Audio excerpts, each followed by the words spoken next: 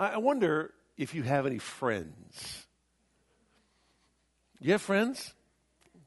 I'm sure you probably have at least one friend, maybe two, maybe three. How many good friends do you have? Nobody has a lot of good friends. We have a lot of associates, a lot of acquaintances, but most of us have one, two, maybe three really good friends in our lifetime. The question is, what kind of friends are they? Job had friends. He had at least three friends that we know of. I'm sure he had more. I mean, after all, he was the greatest man on the planet, so I'm sure he had other friends. We just don't know who they are. But he had at least three friends. Three friends. I think his wife was his friend. I'm not so sure. I mean, after she told him to curse God and die, maybe she wasn't his best friend. I don't know. But he had at least three friends.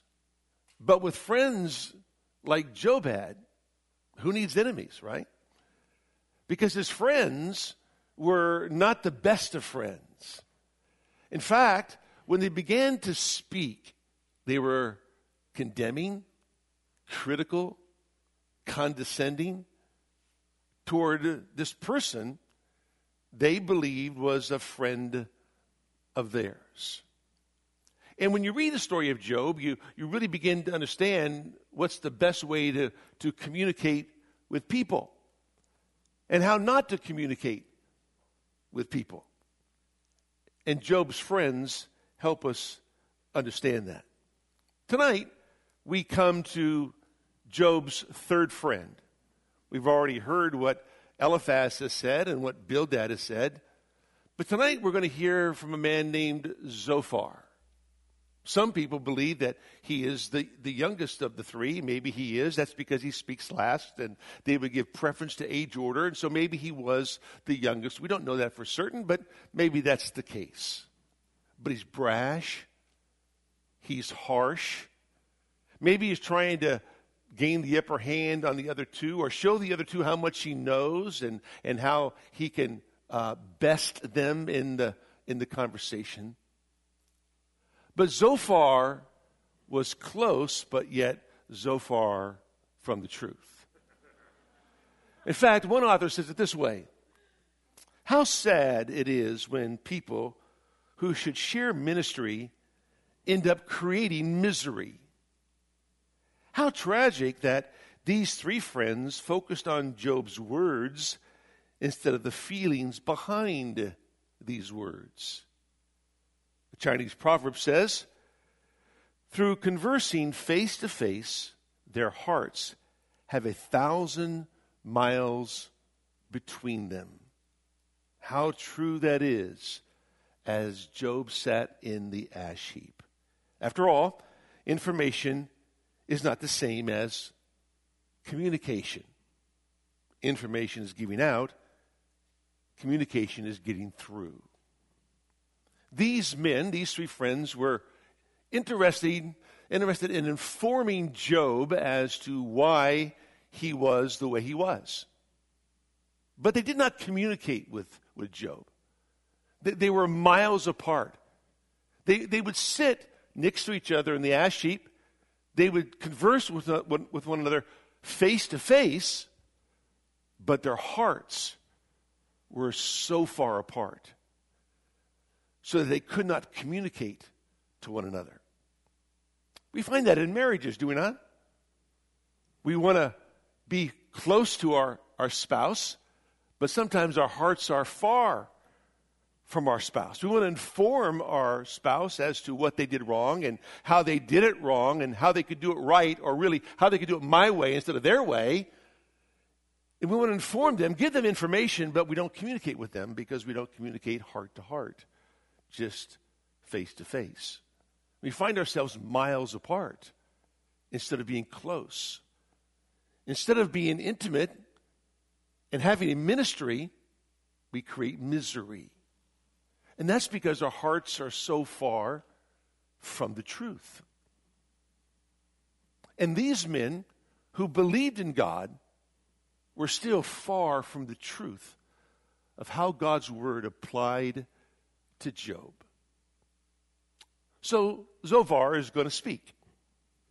he's going to indict Job in 3 arenas. He's going to attack him when it comes to his integrity. He's going to attack him when it comes to his ignorance about God, and attack him in his inability to repent. Just 20 verses, a very short summation, and then we'll spend some time in application as to how these verses apply to your life and to mine. The text begins in verse number 1 of chapter 11. Then Zophar the Naamathite answered, "Shall a multitude of words go unanswered, and a talkative man be acquitted?" He begins the same way Bildad begins, by condemning Job for speaking too much. In fact, he condemns Job by saying all these words that you are speaking truly are covering up the real reason you are the way you are. You're trying to convince us of something that you can't convince us of. Now, it is true that Proverbs chapter 10, verse number 19 tells us that in a multitude of words there wanteth not sin. The more you speak, the more you cover up your sin. It also says in the latter part of that verse that he that retaineth his lips is wise. But Zophar tells Job that he's just babbling. He's talking too much, and therefore trying to hide something. He tells Job that he is unwise, he is untrue, and he is unkind. So he attacks his integrity. He tells him, "Shall your boast or lies silence men? Do you think you can lie to us? Do you think you can exaggerate the truth? Do you think you can keep talking and try to cover up that which is real, Job? Do you think you can lie to us and silence us, put us to silence? The words you say are untrue." And then he says, "And shall you scoff and none rebuke?" In other words, why do you mock us? You're unkind. Here we are trying to communicate with you or talk to you, and yet you respond with unkind words. But Job didn't do that. They accuse him of that simply because he won't bow to their criticism. He stands strong on what he believes to be true. It says in verse number 4, "For you have said, my teaching is pure, and I am innocent in your eyes." Now, Job never said that, but they're accusing him of that. He's accusing Job of saying that his teaching is pure, and that there truly is no sin in his life. Now, Job never said that either. On at least 3 occasions, Job said that he had sinned. He has sinned. He knows he's not sinless. And so he knows he is not an innocent man, although he's upright, God-fearing, blameless, turning away from evil. That's Job chapter 1. God says that about Job. The writer of Job tells us about him, so that's who he is. But he never said these words. And so they say he's a hypocrite, basically. You say one thing and live another way. So he begins by attacking the integrity of Job, and then he attacks the ignorance of Job when it comes to understanding who God is. For God is an all-wise God. Now, Job knows this. But instead he says this, "But would that God might speak and open his lips against you." Would it be that God would just tell you, Job, where you're wrong? That he would speak. Now, God is going to speak. And when he speaks, he's not going to condemn Job. He will condemn Zophar and Eliphaz and Bildad. He will rebuke them, but he will not rebuke Job. We saw it last week, Job chapter 42, verse number 7. So Zophar is going to get his wish. God's going to open his mouth. He is going to speak, but he's not going to speak against Job. So he says in verse number 6, "Show you the secrets of wisdom, for sound wisdom has 2 sides." God needs to show you his wisdom, Job. There's the revealed side and the concealed side. And maybe he's going to open his mouth, speak to you, and reveal to you that which is concealed. And then he says these words, if you can believe it or not. He says, know then that God forgets part of your iniquity. In other words, he says, just be glad that God hasn't punished you for all your sin. What you have gotten, your loss of your children, the loss of your business, the loss of your home, the loss of your health, is only partial punishment. God can do a lot more than that, but He's only punished you for part of your iniquity, not all of your iniquity. Now, how could you say that to Job as he sits there? But he does. Now, it is true that God never gives us what we deserve. That's a good thing, is it not? You know, it's because of His mercies that we're not consumed. He knows our frame. He knows that we're nothing but dust. God treats us with mercy and grace and compassion and love. He does do that. And if God punished us every time we sinned, then we'd be in big trouble. But God is merciful. Doesn't do that. But Zophar truly condemns Job. He comes against him and says, you know what? Be lucky you were not punished to the full extent of the law. That God didn't unleash on you everything you deserve because of your sin. How do you say that to a man who's lost everything and has nothing to show for it? But Zophar does that. And he says this, can you discover the depths of God? Can you discover the limits of the Almighty? Answer, no. Nobody can. But Job knows that. Remember last week in chapter 9, what did Job say? Verse number 10, who does great things unfathomable and wondrous works without number. God does those kind of things. Job knows you can't understand the Almighty. Job knows you can't comprehend everything that God does. Job understands that. But Zophar wants to wax eloquent and try to inform Job that he's ignorant concerning the things of God. He says, they are high as the heavens.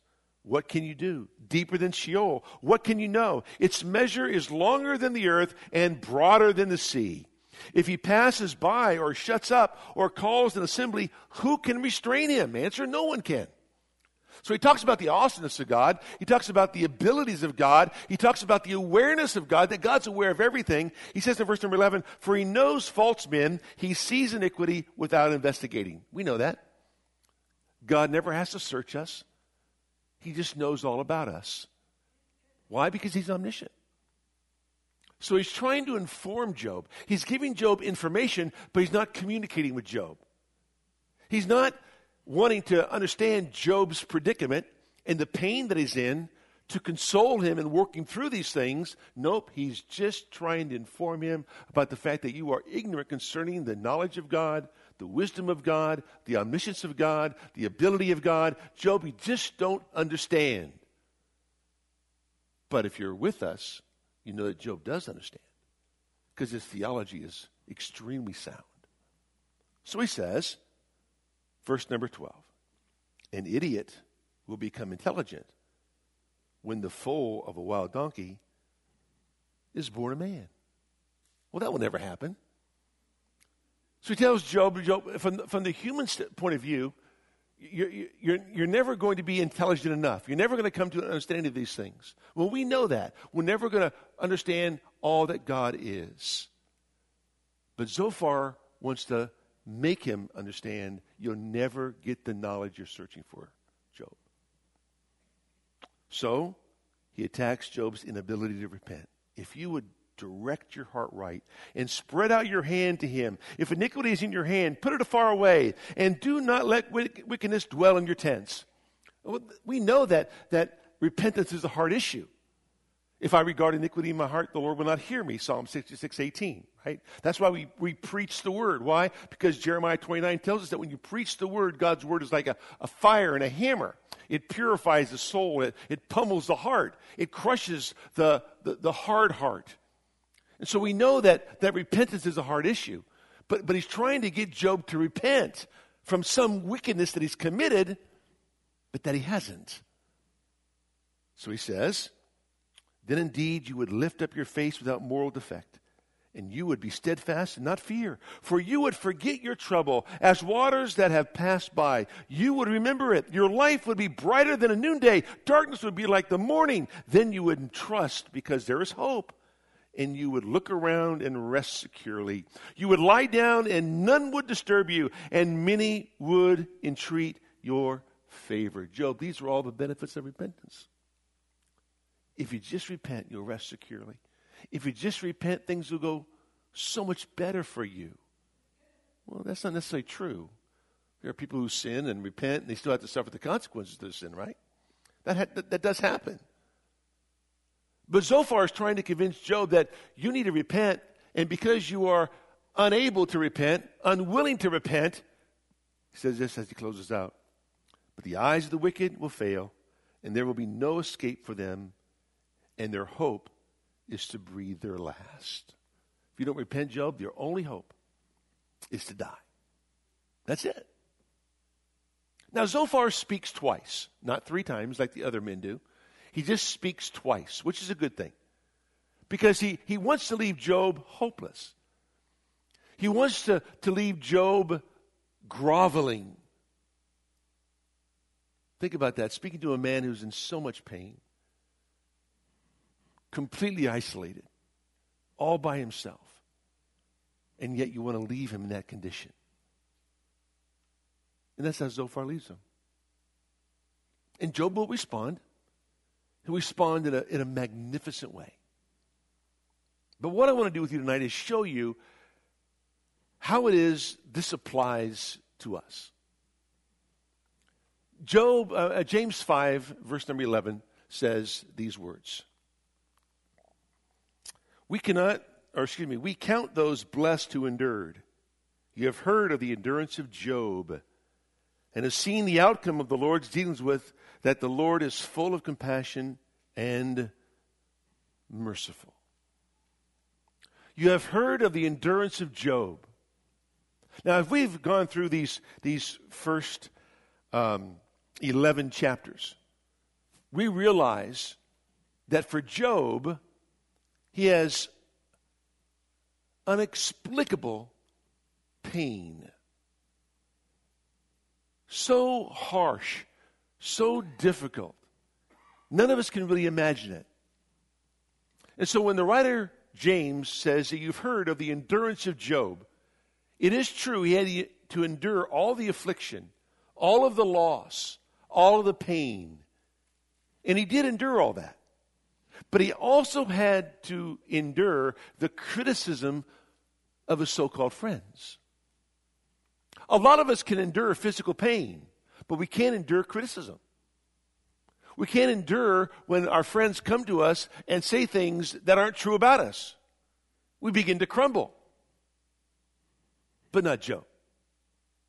I told you on Sunday that Job's a book about hope. It gives hope to people like you and me. Because Job was a man who lived in light of hope.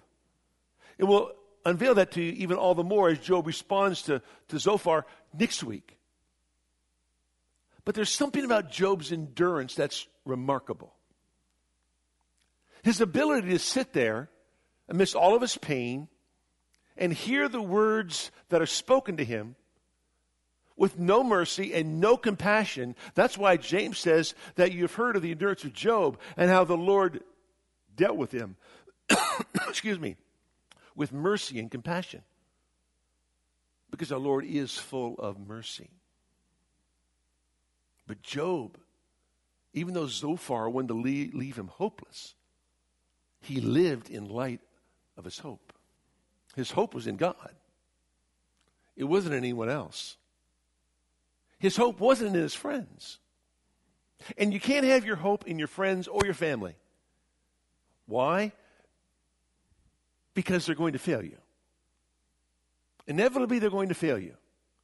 So your hope must be in God alone. The psalmist said these words in Psalm 146.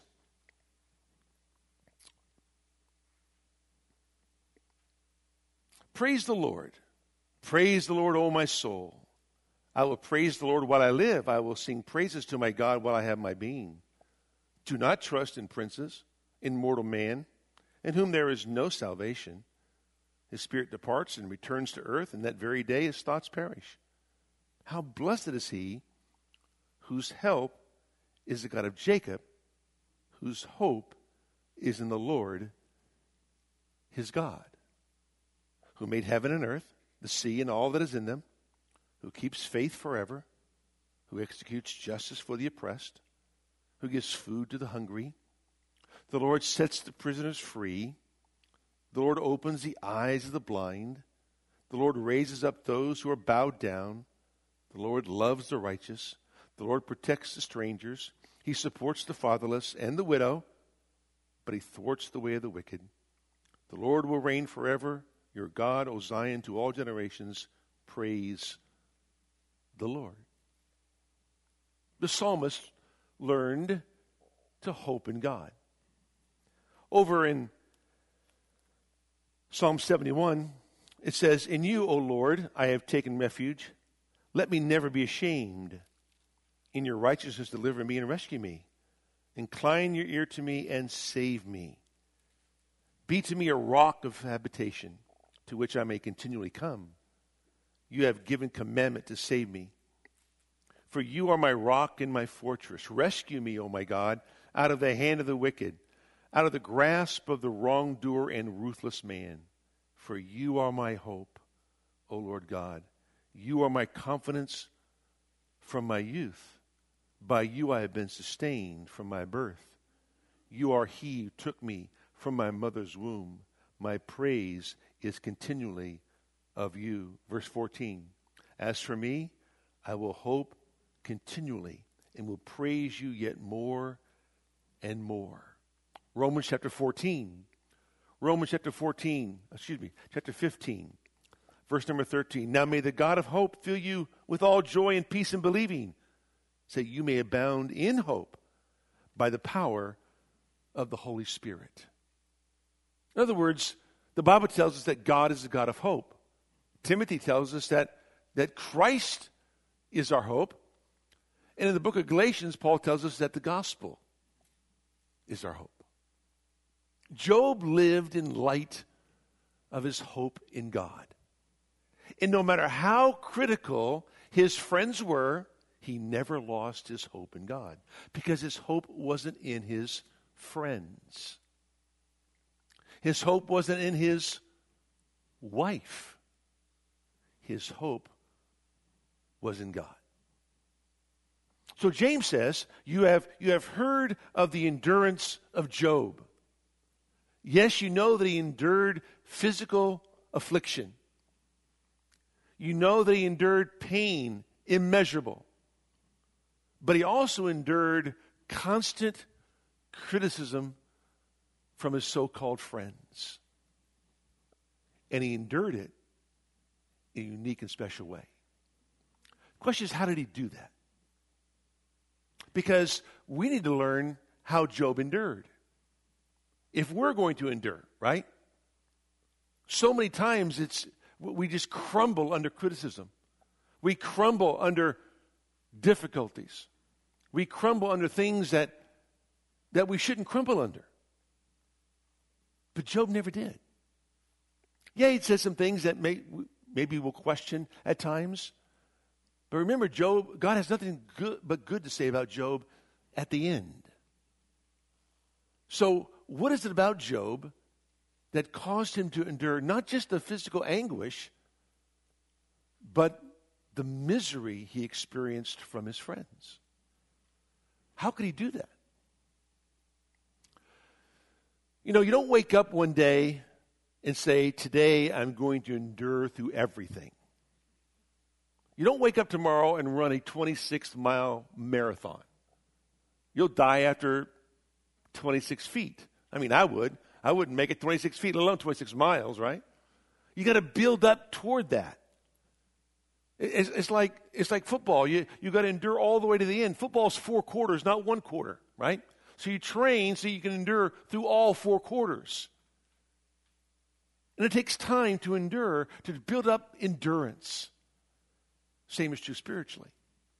You just don't wake up one day and endure affliction or endure criticism. There has to be the groundwork that's been laid. There has to be the cultivation of the spiritual muscles that will allow you to continue keeping on amidst all the affliction and persecution, amidst all the pain, all the disappointments. How do you do that? How does somebody endure not just physical affliction, not just personal anguish, but relational misery? Because no one stands by you. Now, there was no one there to hold Job's hand. No one there was caressing his hand and maybe rubbing his bald head or putting their arm around him, mainly because his body was full of oozing, pus-filled sores, right? But there was no one there to give him any comfort whatsoever, which makes his endurance all the more marvelous. Because he didn't have a human support system. He only had a divine support system. But that's all he needed. See, our problem is we think we need a human support system. Now, it doesn't mean we don't support one another, encourage one another, pray for one another. It doesn't mean we don't do those kind of things. It's just that you can't depend on those kind of things. Job didn't depend on his friends. He would depend solely upon God. So let me give you 3 words. 3 words that I believe are critical to Job's endurance, that help us understand how we could sit there and listen to Zophar, Bildad, Eliphaz, eventually Elihu, and never crumble under the criticism, but remain steadfast, strong. Even though physically he was frail, his inner spirit was strong. 3 words, right? Confidence, conviction, and commitment. Okay? Job's endurance was rooted in his confidence in God. That's where it was rooted. There was no self-confidence in Job.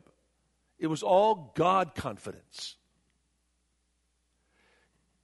He says, later in the book of Job, Job chapter 31, if I have put my confidence in gold and called fine gold my trust, if I have gloated because my wealth was great and because my hand had secured so much, if I had looked at the sun when it shone, or the moon going in splendor, and my heart became secretly enticed, and my hand threw a kiss from my mouth, that too would have been an iniquity calling for judgment, for I would have denied God above.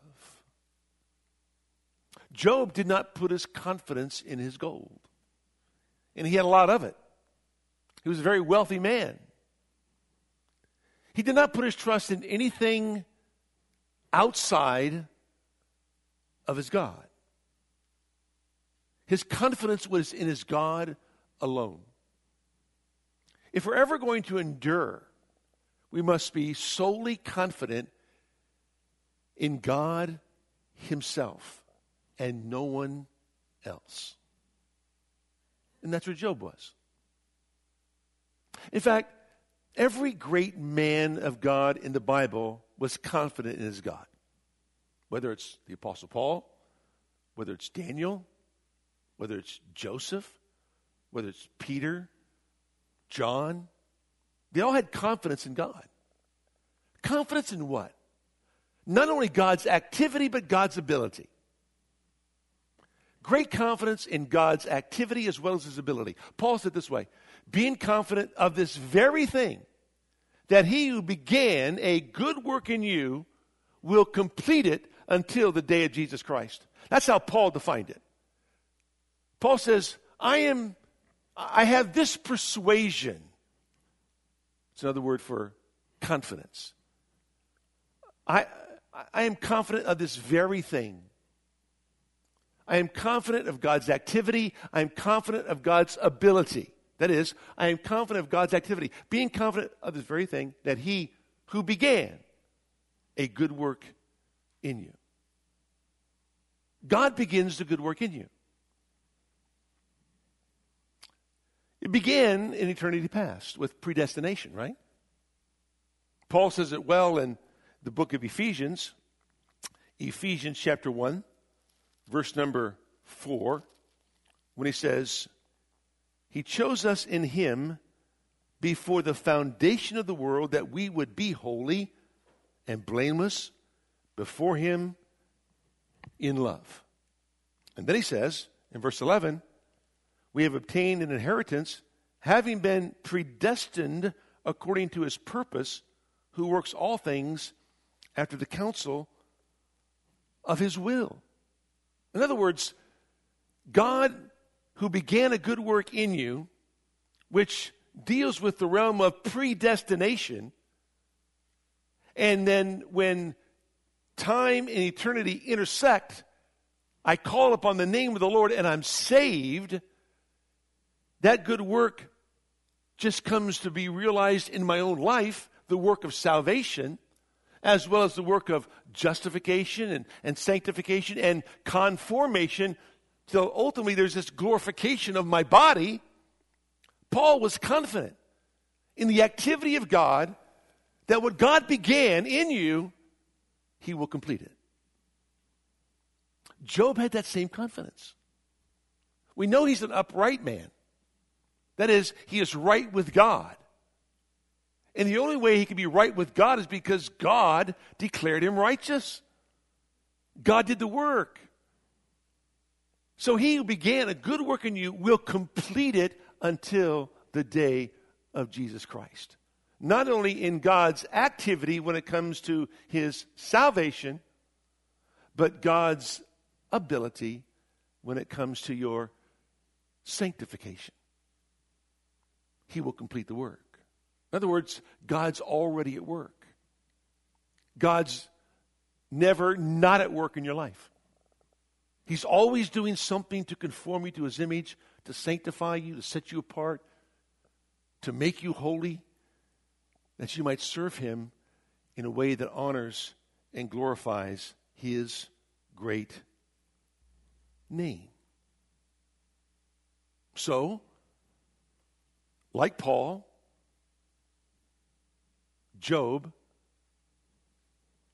endured because his endurance was rooted in the confidence that he had in his God. Did he understand all that God was doing? Nope. Do you? Nope. We understand a lot more than Job did because we have the Bible. We have all 66 books. Job didn't have a Bible. We can read theology books. Job didn't have a theology book. So we have a lot more understanding of God and knowledge of God and the workings of God because we know Job chapter 1. Job didn't know that chapter. Didn't understand the conversation going on in heaven between God and Satan. We do. But yet Job endured. He was able to be steadfast and immovable because of his confidence in God. Let me ask you a question. Where's your confidence this evening? Is it in your gold? Is it in your friendships, your family, your job? Where is your confidence? We can only be confident in God Himself. He's the only one we can count on. He is the only one who's true to His word fully and completely. He never reneges. He's always there. He never forsakes us. He's always present with us. He is our confidence. So, when Paul defines what a believer is in Philippians chapter 3, verse number 3, he says that we are the marked ones. We are the circumcision. We are the ones that have been set apart by God. We are the ones who put no confidence in the flesh. But we worship God in spirit and glory in Christ Jesus. We have no confidence in anything of the flesh. Our confidence is solely in God himself. Salvation is a work of God. When God saves you and he redeems you, he calls you, he moves you, he conforms you, he's going to bring everything about you to completion until the day of Christ. Number 2, not only was Job's endurance rooted in his confidence in God, but it was riveted by his conviction about God. He had a deep conviction about God. I told you early on that unless you understand Job chapter 1, you will never be able to live through anything like Job lives through. Unless you understand Job chapter 1, you'll always crumble under pressure. Because Job chapter 1 is the crux to the book. It tells us he was an upright, blameless, God-fearing man turning away from evil. The character of Job is supreme. And so that's Job's character. But his ability to endure, yes, centers around that character because that character had a confidence in God, but it was riveted by a conviction about his God. And that conviction was that God was a holy God, a pure God. That's why he would turn away from evil. That's why in Job 31:1 he says, I have made a covenant with my eyes not to look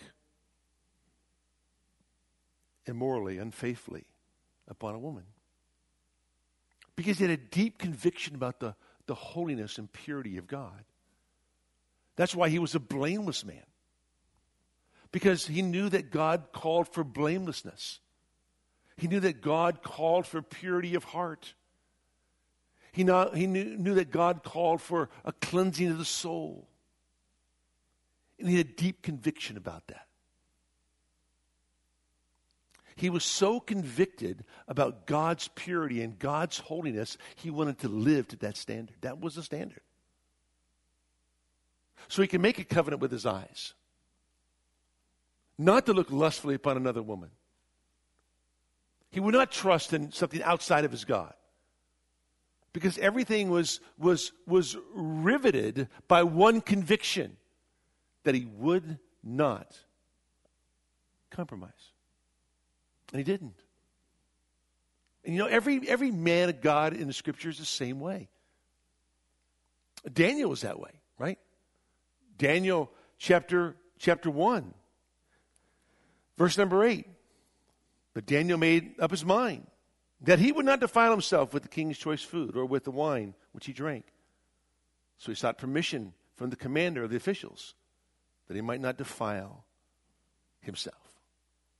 He had a conviction that he would not defile himself. And that conviction was based on the fact that his God was a holy God. And he could not defile himself. Well, the same was true with Job. The same was true with Paul, Peter, John, all these. Joseph, right? Joseph had confidence in his God. He knew his God was going to be with him. But he also had a conviction about the purity of his God, the holiness of his God. So that would cause him to run away from Potiphar's wife when she tried to seduce him, because he wanted to live a pure and holy life. That's a deep-rooted conviction that unfortunately a lot of people just don't have. But Job did. It caused him to endure all kinds of criticism, all kinds of adverse circumstances. Later on in the book of Daniel, it says of Daniel these words, and you know them well, Daniel chapter 6, verse number 3. Then Daniel began distinguishing himself among the commissioners and satraps because he possessed an extraordinary kind of spirit. His spirit was different than everybody else's spirit. And the king planned to appoint him over the entire kingdom. And then the commissioners and satraps began trying to find a ground of accusation against Daniel in regard to government affairs. but they could find no ground of accusation or evidence of corruption, inasmuch as he was faithful, and no negligence or corruption was to be found in him. Well, not only was that true of Daniel, but it was true of Job. That's why he was an upright, God-fearing, blameless man. His conviction about God's holiness moved his life. How about you? How convicted are you about the holiness of God, the purity of God? The Bible tells us that he's holy, holy, holy. Very important aspect of his character. Everything stems from his holiness. He is so separate from us, so different from us. And Job understood that. The Bible tells us in Psalm 15 these words, which makes Zophar's attack on Job's integrity just so wrong. He didn't tell lies. He wasn't boastful. He didn't make untrue statements. He wasn't a hypocrite. Psalm 15, the Bible says, O Lord, who may abide in your tent? Who may dwell in your holy hill? He who walks with integrity and works righteousness and speaks truth in his heart. That's who. And then it says in verse 15, at the end of verse number 6, he who does these things will never be shaken. In other words, integrity causes you to endure and never be shaken. Never be fearful. Never turn away. You see, he had this deep, riveted conviction that God was holy, and because God was holy, he needed to be holy.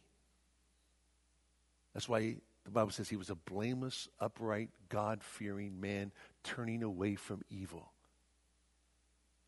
He was convicted concerning his own purity and his testimony. They would live for the glory and honor of his God. And so when you look at Job and you realize that this man had supreme endurance, it's simply because of his confidence in his God and his conviction about the character and nature of his God, as well as his commitment to that God. To know him, to understand him, and to live for him. You know what the book of Proverbs, the 24th chapter says, the 10th verse? If you are slack in the day of distress, your strength is small. Are you slack in the day of distress? Are you the kind of person who can't bear up under the pressure, whether it's verbal criticism, whether it's physical suffering? If that's the case, your strength is small. It's not large, certainly not. You won't endure, certainly not. That's why Daniel says that those who know their God will display strength and take action. Why is it Job could endure? Because he knew his God. He was committed to knowing God. He was committed to understanding God with not nearly the tools that you and I have today. He was committed to knowing his God in a deep and intimate way. And he did. The things he says about God shows us how sound his theology is. As he talks about the greatness of God and the wondrous works of God, Job knows those things. But he didn't let it rest there. He kept wanting to know, like the Apostle Paul, oh, that they know him in the fellowship of his sufferings, right? Paul says, I just want to know my God more and more and more. And whether it's Daniel or whether it's Job or whether it's Peter or Paul or whoever it is, maybe they want to know their God. Why? Because that commitment causes you to endure. It causes you to stand strong, unfazed. When the Bible talks about Job fearing God is the beginning of knowledge, right? Proverbs tells us that knowing God is equivalent to fearing God. The knowledge of God is equivalent to fearing God. If you fear God, you know God. Why? Because you know He needs to be feared. The more you know God, the more you're going to fear God. There is forgiveness with thee, Psalm 130, verse number 4, that thou mayest be feared. Why does God forgive you of your sins? That you might fear Him. Romans 3 tells us that there is no fear of God before the eye of the unbeliever. They don't fear God. But Job feared God because he knew his God. And the more you come to know God, the more you fear Him. And Job did. So when the Bible says that he was an upright, God-fearing man who turned away from evil and was blameless, it's because he had a deep commitment to know his God. And I wonder if that's your commitment. How much do you really want to know God? You know, the Bible says in Jeremiah chapter 9, right? Let not the mighty man boast in his might, or the rich man boast in his riches, or the wise man boast in his riches. But isn't it funny? We boast in all those things, right? We love to boast in our might, our riches, our intellect. We love to boast in those things. And we all have this tendency, right? We can send our kid to junior college, or we can send our kid to Harvard. I want my kid to go to Harvard. Why? Because in reality, I boast in wisdom. But the Bible says, let not the wise man boast in his wisdom. I can let my kid play at a Division III school, or let him play at a Division I school, and I can tell everybody it's on TV. But we boast in our abilities. See? I want my kid to go to good school so he can get a good education, so he can be a lawyer or a doctor or somebody who makes a lot of money, because we boast in our riches. We tend to lean that way, don't we? Yet the Bible says, but let him who boasts boast in this. The word boast, the word glory, means to be heavy, to be weighed down. All right? The Old Testament word means to be heavy. Why? Because the more riches you had, the heavier you were. The more intellect you had, the heavier you were. Right? And yet, God says, I want you to be heavy in knowing me. Knowing me. Because I'm the God who exercises loving kindness and mercy and justice. I want you to know me. Is it wrong for your kid to go to Harvard? No. Is it wrong for your kid to get a D1 scholarship? No. Is it wrong for your kid to be a lawyer? No. Those are all great things. Nothing's wrong with them. You just can't be heavy in those things. You just can't boast in those things. Glory in those things. Be heavy in the knowledge of God, knowing God, coming to understand your God. And that requires you knowing Him and fearing Him. Listen to what the Bible says in Psalm 112. How blessed is the man who fears the Lord, who greatly delights in His commandments. Isn't that great? The man who greatly delights in His commandments is the one who fears God. They're parallel statements. If you're fearing God, you're delighting in God's commandments. If you're not delighting in God's commandments, it's because you're not fearing God. And then he says this, his descendants will be mighty on the earth. The generation of the upright will be blessed. For this man, verse 6, will never be shaken. He'll never be shaken. The righteous will be remembered forever. He will not fear evil tidings. His heart is steadfast, trusting in the Lord. His heart is upheld. He will not fear. Fear what? Fear what man would do to him. See, the man who fears God delights in the commandments of God because he's coming to know more and more about his God. That kind of man's never shaken. He never teeters. He stands established and strong. See? And that's what we need today, people like Job, who endured. It's easy to endure when things are easy. You know, someone said one time, there's two choices in life, the easy way and the right way. Right? The easy way and the right way. We love to take the easy road because it's so cushy, so smooth, so we say. But there's a right way to do things. And usually that's the hardest way. And Job was a man of great endurance. I marvel at I just can't understand and believe what I'm reading when I read the book of Job. That when they criticize him, he didn't say anything until they're done. And then he speaks. Not to defend himself, but just to show them the reason of what's happening in his own mind and what's going on. But for him to sit there and endure criticism, to endure condemnation, to endure ridicule, when he's already in physical pain, when he's already in emotional pain, when he's already lost everything that he has nothing to hold on to, right?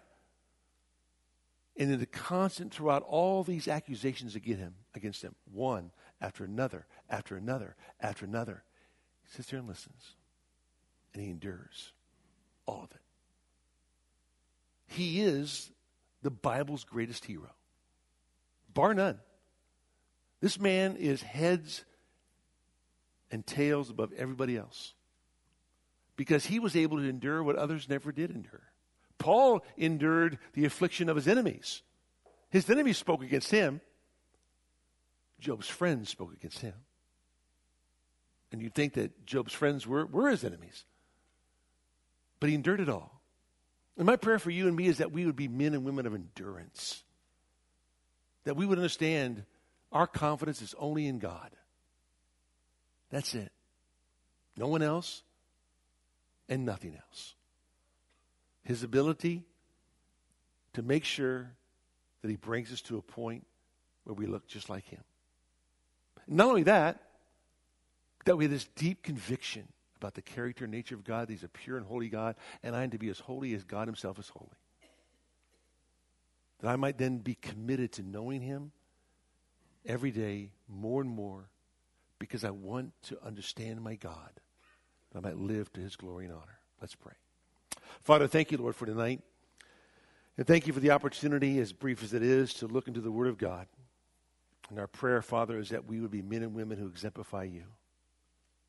Thank you for this man, Job, who understood you. Did he grasp everything about you? No, he did not. Did he understand why he was going through what he was going through? Nope, he didn't. But he had great confidence in his God. That God was going to do something great. When, where, how, he did not know. But he never lost his faith. He never backed away from his trust. He hoped in his God. My prayer for all of us, Lord, is that we would live that same kind of life. Hoping solely on you for everything. In Jesus' name, amen.